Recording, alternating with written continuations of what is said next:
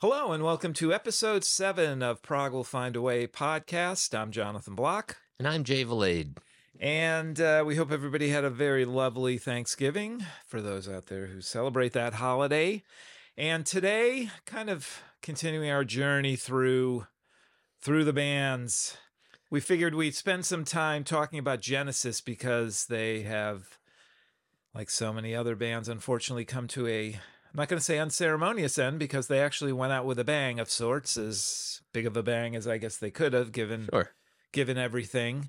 So we thought we would just kind of talk a little bit about the band, kind of how we got into them, and maybe talk about the last tour and whatever things come up. I think we should probably say, though, we were debating when Selling England by the Pound was released in the last episode, and we discovered that it was in fact released in 1973. Correct. The exact date, you know. October 13th. October 13th. So not a lot of props today. Have some classic Genesis books. This is the second Armando Gallo book. There was one before this. This is the From One Fan to Another. I just picked these up in the travels. And I used to have a lot more hard, Genesis albums and this and that, but I fly lean these days. So we want to start? Like, how did you first, do you remember where and how you first heard Genesis? Yeah, when we talk about my Prog past, Yes was the first, right? And then so from that, I kind of branched out and started to listen to different other prog bands, but I think what was happening at the time was I think I got Duke first. Oh, Duke, yes, 1980. Right? Yeah, so it would have been Duke and then there were three, but I think it was Duke, and then there were three. Okay, so because I was working backwards. I was working backwards. Obviously, there was no forward to work at that point. Well, and then Phil Collins, of course, had his giant face value hit. And then that kind of just put him, put them more in the public eye than before. So then I started to delve. I was getting the albums as Abacab and as they came out. But Duke was the first one that I bought, and they were a slow burn for me. I didn't like jump right in, and I liked the singles songs. Yep. I liked the Behind the Lines and Misunderstanding and what was the Turn It On Again. Yeah, Turn It On Again. Follow You, Follow Me. Yeah. Right. But the rest of the stuff took a while for me to warm up to. I think because it was it was just a little bit I don't know, quieter. Right. Quieter than the Yes stuff that I was gravitating towards. Less aggressive. Yes. Kind of a little more symphonic, right? Well, yeah. It's sometimes right, which is why I liked Behind the Lines and Turn It On Again better. Yeah. Right. I was like, oh, this is a little more what straight I like, ahead. Right. Yeah. Yeah. But the balance of those albums, some of it was really mellow, like Duchess and all those songs. So then slowly but surely, I started to get into I found out that Peter Gabriel was in the band. This is before the internet, where you're just, you're just finding stuff out by reading things in the music magazines or whatever. And it was worse than that because there were not a lot of people around that were into prog. Correct. So it's not like you could just go to your neighbor and say, but Genesis was still doing They were doing business. They were huge. And then Phil Collins became this megastar, which opened everybody else's eyes up to Genesis even more. Yep. And then I got, I went backwards, and then I got the Peter stuff later. But Selling England by the Pound was my Peter go-to album. Okay, yeah.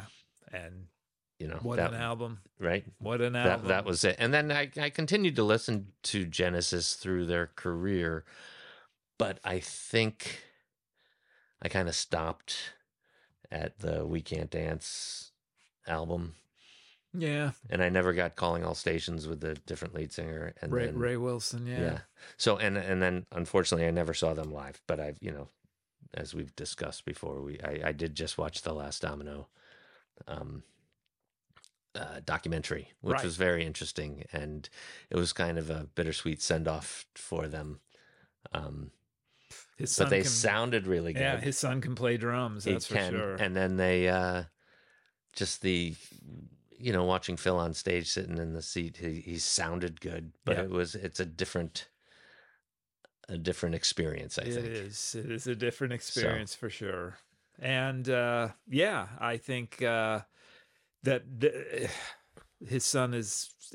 I saw some videos with his son toured with Phil. I think Phil's last tour, and he was really good. But he definitely did his father justice. And there were some points where you saw Phil turn around and just look like, nice.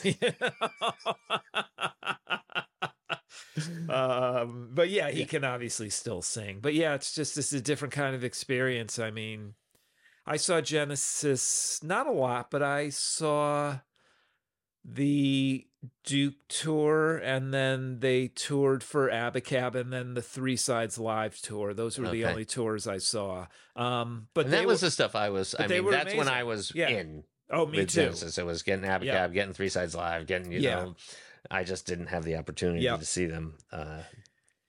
Yeah, and they were all good shows. And they played Supper's Ready during the Three Sides Live tour, which was. And then I remember when the Genesis album with the blocks on the front came out.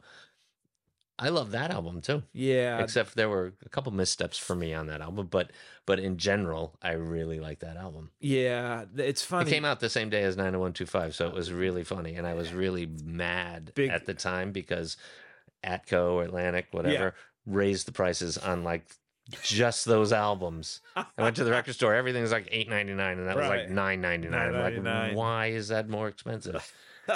It's like they're starting. They're squeezing, man. They're squeezing. But yeah, big day for Prog. It was. Yeah. I don't know. For the resurgence. Yeah, for the resurgence. Yeah, that album was pretty good. That was the you can't use, I hate to use the word sellout because you could say they sold out way before that, you know? It was more consistently radio friendly. Right. Yeah. But there were some really, really good straight ahead. Like I love that song, Just a Job to Do, it's like, cause it just sounds like it's like the three of them, and it's just very like, just upbeat, but to your point, like it's a lot more in your face.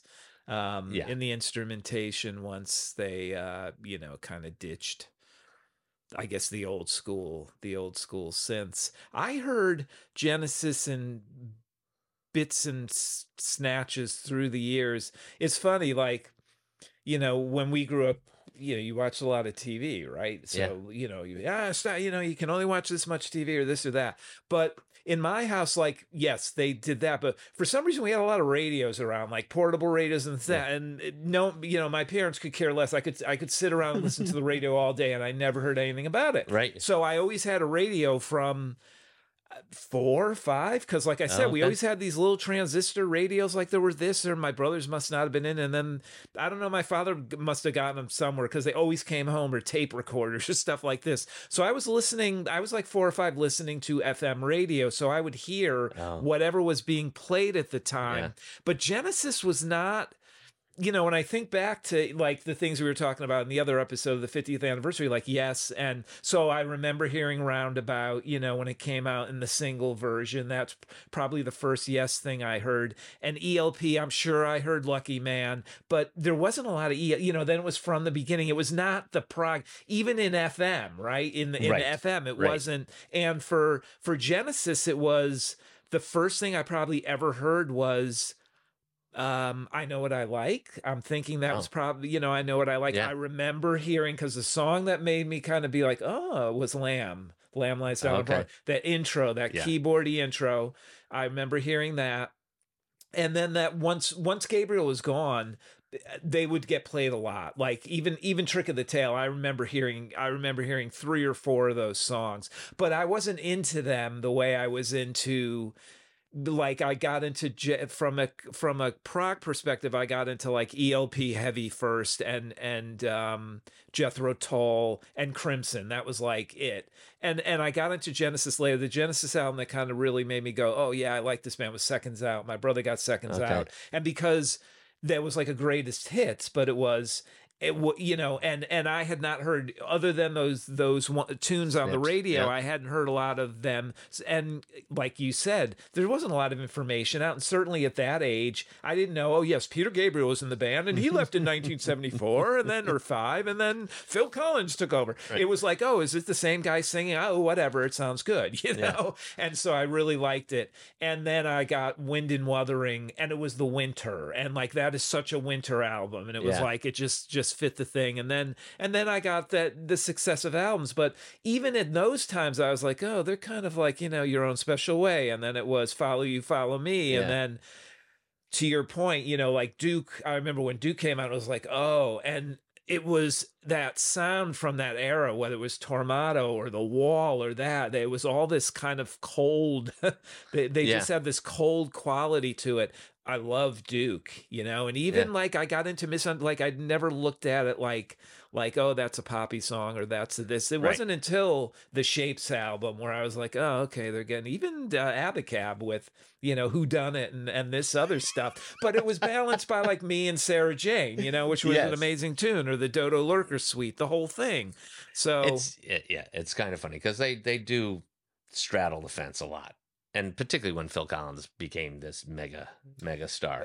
But Mike Rutherford's actually the person to blame, because Your Own Special Way was a Mike Rutherford song, and that's the first. But it's funny, it's not really, because then if you go back even to the early albums, like on Nursery Crime, you know, Harlequin, and then like, you know, More Fool Me on Selling About a Pound, they always had these quieter ballady type ripples, you know, but amazing song. But it's funny, it seems like those earlier songs, like if you had Ripple is like this slow build song. It's very proggy. Oh, and you got that Steve Hackett guitar in there, and the strings and the back, you know, the keyboard, the Mellotron, and the everything swelling in the background. Yeah, it's just a different sound. Yeah, if they did a truncated 3-minute version of that, it would have ended up on like the later album, and it would have been this nice ballad kind of song that they did. But I remember We Can't Dance, but I didn't really listen to it. I bought a single, and I thought the best song that they released from that era was on it, so I never got the album. On the Shoreline. I don't know if you've ever heard of it. Yeah. Oh, what an amazing freaking song. And it's funny, I recently read a thing with Tony Banks, and he was saying something about, they were talking about some of the songs that made on that album, and he's like, and you know, On the Shoreline is probably one of the best things we ever did, but for some reason we didn't put it on. I'm like, yeah, exactly. I don't even know some. I mean, there's a lot of kind of poppy songs on that. I just never paid attention. I mean, at least they didn't come back and try to do another studio album. Beyond the, I mean, there's actually a few really cool songs on I Can't Dance, or no, the one after that, the Calling All Stations, like Alien Shores is a great song, and Shipwrecked, I think, is a great tune too. I thought there were some good tunes. I think that, truthfully, I never listened to it. You know, there was, I'm not going to call it perverse, but there was something about, you know, bands like, okay, you get somebody and let's see what you can do, right? And they never really gave it a go. I can't blame them. It's like you're used to being at one level, and then do you really want to go through it again? And they were like, no. I don't know. It sounds like Mike Rutherford would have. It sounds like it was a Tony Banks, like, yeah, it's just not. But they've also had their own, I mean, not as much Tony from a pop standpoint, but Mike and the Mechanics and Phil's solo career. Well, I mean, none of them can. Yeah, I mean, Tony's has kind of always been the odd one. Well, and then he did more orchestral stuff. Right, he's been on a lot of that orchestral stuff. Solo albums that were, you know, he had that one that had Still, I guess it was called. With Fish was on it. Yeah, he went through. He went through. You know, Bank Statement. There's a whole bunch of different albums where he was trying to be popular, and he's very kind of, you know. One thing I've always loved about him, and he's just very, you know, he's self-effacing as he's like, yeah, you know, it was kind of its time, but I'm very happy doing orchestral music now, and you know, his name's on everything, but he's doing fine. Yes, I think you are correct. I'm not concerned about Tony Banks not having a successful solo career from a financial perspective, because he's making very nice money on the Genesis. Do they sell their catalog? I believe they did as well. I think they're all doing it. I think they're all doing it. Yeah. It's go for it, you know. if you can get the money, you might as well. I mean, I totally understand it, because if you're I mean, as a parent, like, you wouldn't wish that on your child, to have to manage that stuff, or even if you have people that manage it, to pass it down, like, oh yes, I have this, you know, like, think about Bob Dylan, you know, I have at least 50 kind of key songs that are bringing in tons of money on a daily basis. There's a lot that goes around into managing that, right? So it makes a lot of sense to try to capitalize on that, but anyways, but then over the course of time, I've gone back and I got those square boxes with all the CDs. Oh, right, and the DVDs. Yeah. That was I got the, and of course, who can forget 1976 tour with Bill Bruford? Bill Bruford. And that's where he made it, you know, the full circle. The only person that's played with every prog band. King Crimson. Yes, Crimson and Genesis. I mean, and UK. I mean, and UK. The only band he was missing was Emerson, Lake and Palmer and Bruford. And Bruford. Yeah, Bruford, Emerson, Lake and Palmer. Anderson, Bruford, Wakeman, and Palmer. Well, they could actually do that. They could. Right. But one of those songs is memorialized from that tour on Seconds Out Cinema Show. Is the Bruford version. Oh, yeah, on Seconds Out. Yeah, everything. And else then wasn't on Three Sides Live was one of. On Three Sides Live, the fourth side. The fourth side in the UK was 3 live tracks. Fountains of Salmacis. I don't remember. It Watcher of the Skies. That's what has. Oh, and One for the Vine. So both of those have Daryl Sturmer and Chester Thompson on it. But the last track, which was they did an instrumental. They did. And it's the way they ended that movie too. They did instrumental version of it. Okay. No, I'm screwing it up. I take it back. They did it, and they went right into an instrumental version of Watcher of the Skies. Okay. So the way that it ends, like Tony Banks would come in with the mellotron underneath, and it would just transition into a short version of Watcher of the Skies with Bruford on it. With Bruford on it, yeah. So that, and then of course in the U.S. we got the the Paper Late, Evidence of Autumn, Me and Virgil. And Vancouver, one of those, like, just the random songs that are so out of place that they just pulled them all together. And well, because some of those songs, you know, there were. Was it the Spot the Pigeon EP? Yeah, which I actually liked. Even Pigeons is a very funny song. It's a cool song. Inside Out is a little overbearing. Steve Hackett talks about how, like, that should have made Wind and Wuthering rather than What Gorilla. But, you know, anyways, I like Wind and Wuthering. Very, very good album.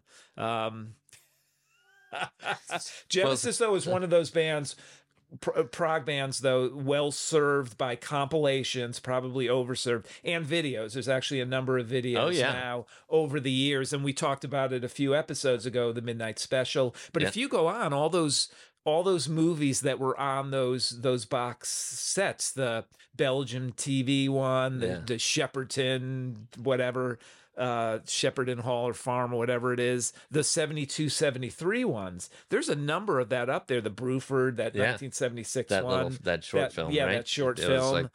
That was a cool little. Yeah, and there's also, like, you know, and then there were some live things. So that one thing I noticed a lot of Genesis, and also the show that I loved, because it was that time when we were really into Genesis, and it was broadcast on the radio, and during the Duke tour when they played that small, they did it at the beginning of the Duke tour, some part of it, they did a tour in the UK or around London of small places, and the Lyceum was one of them. And that's like, they've released that on something. I'll have to look. But it was a video too, and the video's out there, and it's the Duke show. It's just great. But because they did the Duke suite, they would do the Duke suite. So they would do Behind the Lines, Duchess, guide vocal, turn it on again, and then Duke's Travels and Duke's Ends in the middle of the show. It was just an amazing, I was 14 or something, or 15, like I was so into them. And I remember it coming on the radio, like they, it was coming, and set the tape deck up and, play that. Those were the days, setting the tape deck up, getting it ready to go. Yeah, on the and air, trying to cut the commercials off the air, out. Yeah, off the air. But yeah, Genesis was probably one of the first bands that I got heavily into. Like I liked the other bands, but because it was like an album a year, and there was a consistency about them, as opposed to, like I said, I was very much into ELP, but it was like after Brain Salad Surgery, all of a sudden they're gone for a few years. Yeah. Then you get Works, which was a lot to handle, There's good stuff on it, but it was a lot. Yeah. And then that was it. I mean, Works 2 was just the odds and sods. And then Love Beach, and it was a chore to find the good stuff. Whereas Genesis, Wind and Wuthering. Oh, and next year, and then Steve Hackett's gone. There's a live album, and then the next year and then there were 3, and then the next year it's Duke, and then it's year after year after year. They were very consistent. And it was just like very, very consistent. And it was like there was that period too where like Yes was, and Jethro Tull was, and it was like, and then all of a sudden it came to the late 70s, and they all start slowly falling off, and they're. Or changing, I guess is the better way, because it's the Yes thing was they had the Relayer thing, and then they did their solo album. Right. So you got those, lost some those momentum. 5. But when you think about it, I mean, we're talking about the difference of like a 3-year gap or 2.5 year gap, which is in today's record release is like a blip. It's nothing. It's so funny that the amount of stuff. But back then it was like could not wait till the next album came out, and how much they stuffed into those few years. It's incredible. It's unbelievable and you couldn't keep that up, right? They all just started to peter out around the same time. Because they were touring. Album. Although petering out isn't like, No, Genesis, I don't think they petered out. They called it quits, but they didn't they didn't lose popularity. If anything, they just kept building going on up and up. Building on. And then you got this Peter Gabriel. I remember seeing the Melt album I remember it vividly because I had gone out to dinner with my parents or something. I was probably 12 or 13, and we went to Caldor's afterwards. If anyone out there remembers Bradley's and Caldor's, we were in Caldor's, and so I went and looked in the record thing, and I saw that there, and I was like, whoa, Peter Gabriel, okay. And I'm like, I've heard that name before. And then I think by that point I knew he was in Games Without Frontiers. Yeah. It's kind of funny. That right up to the register, but So, and of course, what color sticker was it? So remember Caldor was all by the color of the sticker? Oh, that's right. I don't remember that. $3.99, $4.99. This would have been a full, whatever full it was price. at the time, because this was 81, so it would have just come out. Yeah. And that was tough because, I told the story in the last episode. I was talking about cutouts. Yeah. When you didn't have a lot of money. I mean, I bought a lot of 8-tracks. My parents had an 8-track player, and I had an 8-track player, and you could get those for $1.99 at like Woolworths or Graf Wadden, and no one would buy them. So I would get. I mean, like I had the King Crimson catalog, ELP. That's how I bought. Because you could, for the price of an album, I could get 3 or 4 of those. Yeah. You weren't thinking ahead like with the quality. This sucks. Well, what's kind of funny with the cutouts. It was, you're looking for in 1979 or whatever, you're looking through the cutouts of albums that came out in 1976, and it's like that was so long ago. Right. Yeah, that's true. That's true. I mean? Yeah. It's like if I could ever find that one album, like I remember looking for John Anderson's Elias of Sunhill forever, and it was only 4 years old or something at the time. Right. But it was already a cutout because, back in those days, they didn't just keep making those albums because one pressing and that was it. Yeah. Well, particularly that with the book and the whole thing. I mean, it was like, forget it. But then also they're putting out, bands are putting out an album a year. John Anderson's all over the place. It's it's Elias or it's a Yes album or it's Vangelis. It's like everywhere you turn, John Anderson. Those were the days. Seriously, right? It's just like, I mean, it's yeah, well, and bringing it back to Genesis, I mean, in the 80s, you couldn't, Phil Collins was You couldn't everywhere. get away. You couldn't get away. Yeah. I remember there's always sticks in my head this quote about, this Roger Waters quote about, he had this quote about Phil Collins. This is the ubiquitousness. I find the ubiquitousness of Phil Collins very annoying. That's the quote. I always thought that was hilarious. But it's true. He was everywhere, and of course, exemplified by Live Aid, right? You know, yeah, he was everywhere, but then he continued being everywhere. He did. I mean, even after the Phil Collins. I mean, did he do Tarzan, or was that Elton John? He did Tarzan. Okay, what did Elton John do something? Lion King. Okay. But Jungle Themes, at least I got that right. But no, the Tarzan stuff was fantastic for Phil. Wow. Also, was at one point a very avid collector of Alamo memorabilia. He was like Phil was like the world. I didn't even know what you're talking about. You're bringing us. Is that a band? No, the real Alamo out in Texas. No, Phil Collins was like recognized and like had this insane collection of memorabilia. I don't know if he got rid of it. You don't hear much about it anymore. Maybe he had to sell it in one of his divorces.